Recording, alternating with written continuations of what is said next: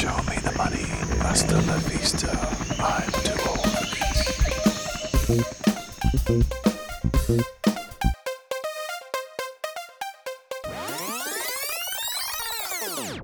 This podcast has been brought to you by Nicolas Cage.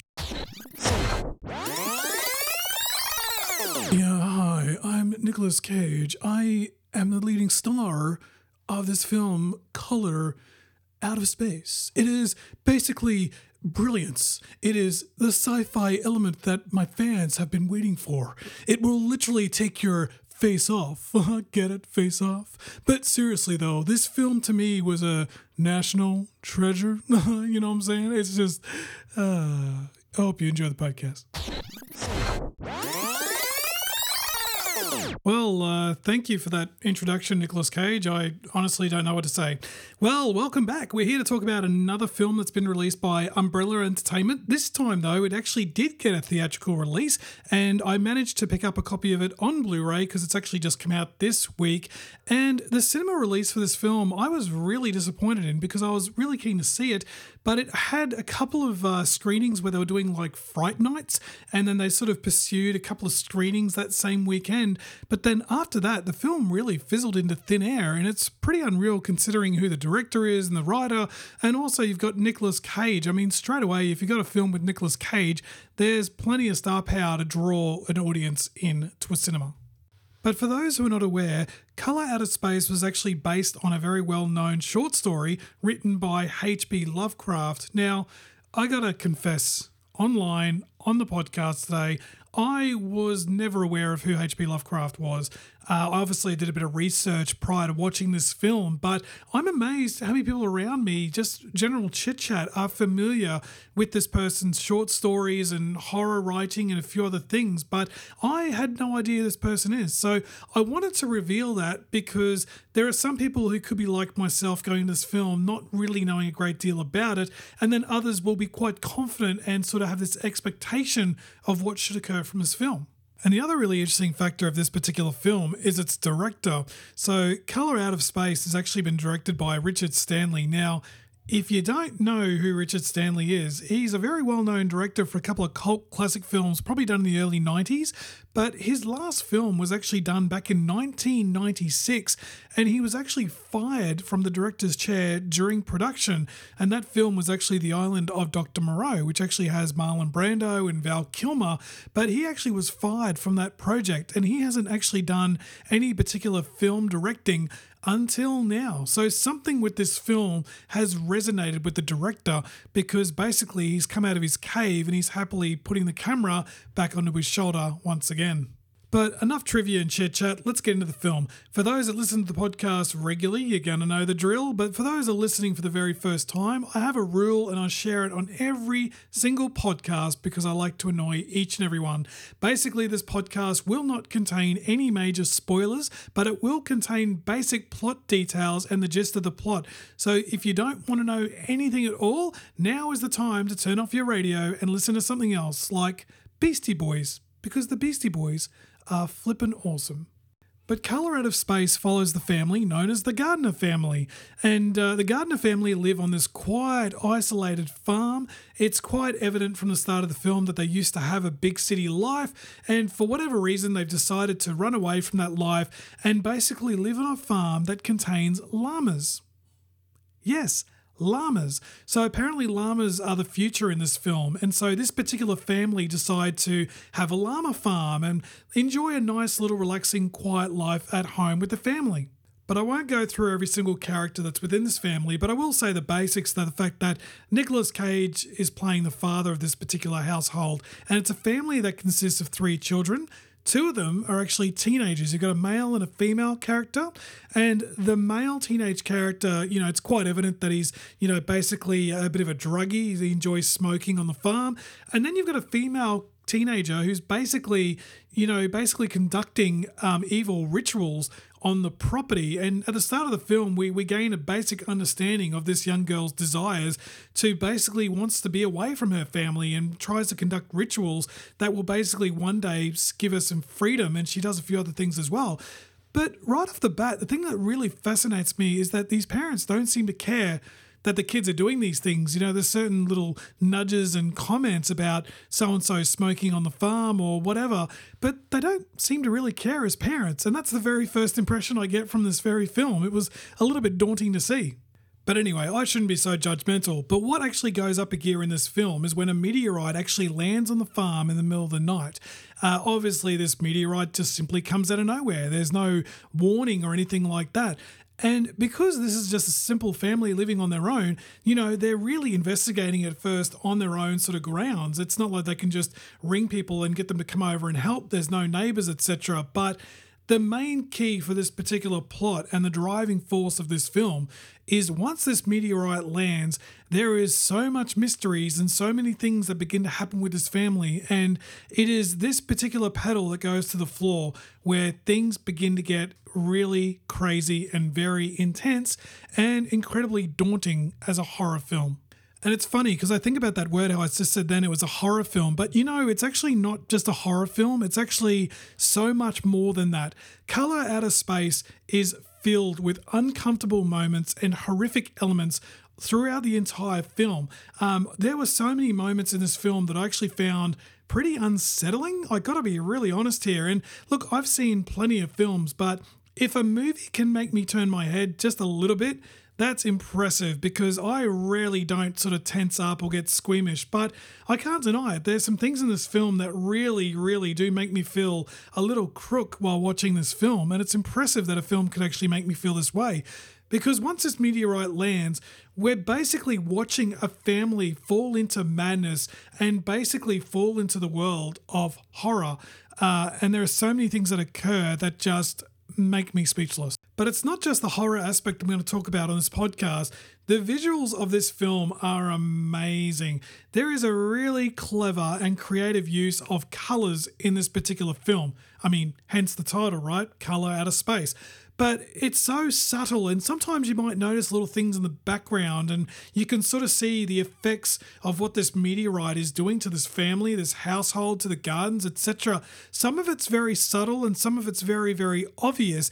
And I thought it was actually very clever how the use of colours was embedded within this film.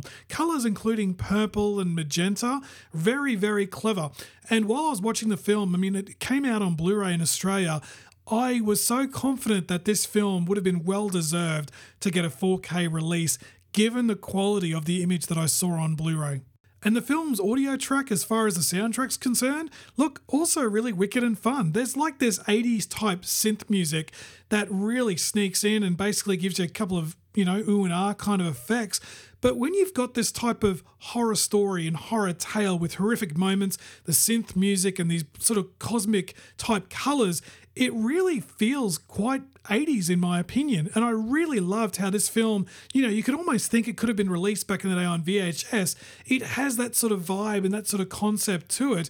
And it's a great little world that I was taken to for a period of time. So I'm speaking this film up with lots of praise so far, but I do have a couple of minor little issues with this particular film, which, you know, I sort of had to walk away from this film and really sleep on it as far as what it did to impact me, because this isn't a film that I could just talk about instantly. By the time the credits roll, you'll really have this sort of mindset where you're like, right, I just watched that. I need to be left alone for a little bit. And that's what I've done with this podcast. And I really wrestled with some of the things that I didn't like and the things that I did enjoy. The thing that really sort of bothers me a little bit as an audience member is because I don't know much about H.P. Lovecraft, or because I don't know much about the original story this is based on, I feel like there are certain things in this film that I didn't quite understand, or there are certain things, maybe like Easter eggs is probably the better term, little nods, you know, to other books and other references that I really didn't quite understand. And this was the kind of film that, you know, once I had a good think about it, I actually did some research on the film. I did some research on H.P. Lovecraft. I did some research on the book.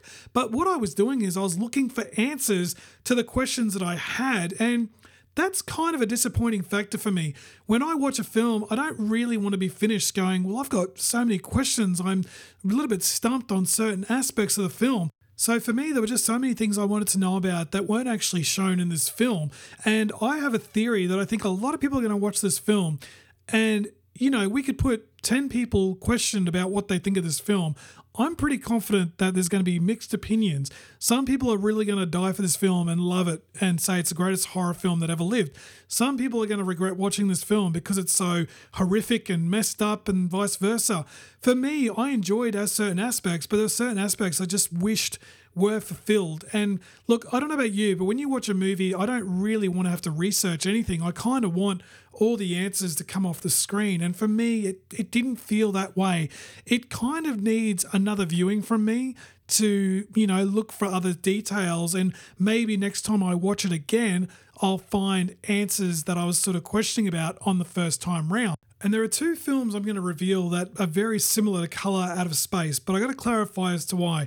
Firstly, the film It Comes at Night, which was released back in 2017.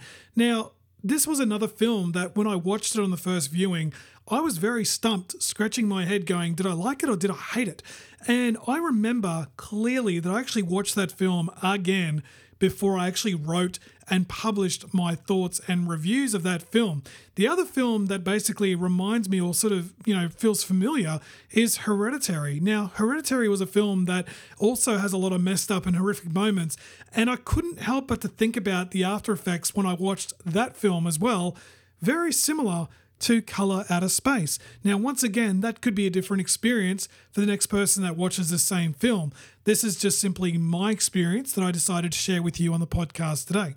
But that was my main gripe with this particular film. Other than that, there's a couple of minor details. I mean, I've already revealed it near the start of the podcast how, the parents aren't really concerned with their kids, given the fact that they're doing rituals and doing pot and things like that. So I sort of thought there were certain elements within the family that feel sort of skimmed over and sort of ignored. There's a couple of things I can't really reveal on the podcast, but there were other little issues that I had. As far as performances go, there's actually a lot of good acting in this film. I was really surprised by it. And of course, we're all talking about the man of the hour. We're talking about Nicolas Cage. And look, I don't know about you, but I see a movie poster with Nicolas Cage and you either chuckle or you frown and go, I'm actually a little curious. Okay, he's very hit and miss. But this was a film where I sat there and I was really enjoying his performance. As a summary of this particular film, Color Out of Space has left me truly speechless because there were many elements that I enjoyed, but there are also a lot of elements that I was seriously disturbed by, particularly when it comes to the horror nature of this film. But, this is a horror film that really is still a work of art, particularly the way it's been shot, use of colours, the audio, the list sort of goes on. But I do think those that are familiar with the original content will be a little bit baffled with this film. I sort of have the opinion that if you know who H.P. Lovecraft is, if you're familiar with the original content, you're going to enjoy this film a lot more than anyone else. Because for me, I had questions. So overall, I'm going to give this particular film, Color Out of Space, I'm going to give this film 6.3 out of 10. And this film is actually now available on Blu-ray and DVD within Australia. It is also now available on your local streaming services as well. If you've seen this film, I really would love to hear from you because I just am so curious to hear what other people think of this film right now. I'm just so baffled by it.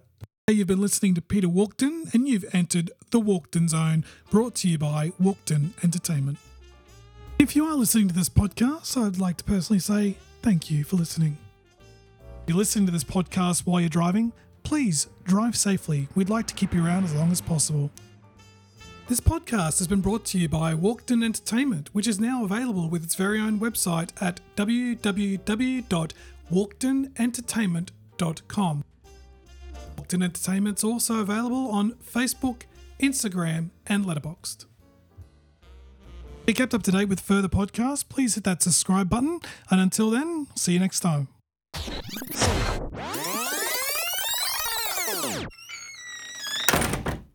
So, I'm a Nicolas Cage, and, that podcaster said to give me $20 for my gig here, and, I guess now he's gone in 60 seconds, does he know that I'm Nicolas Cage? Does he know who he's messing with? I am one of the greatest actors.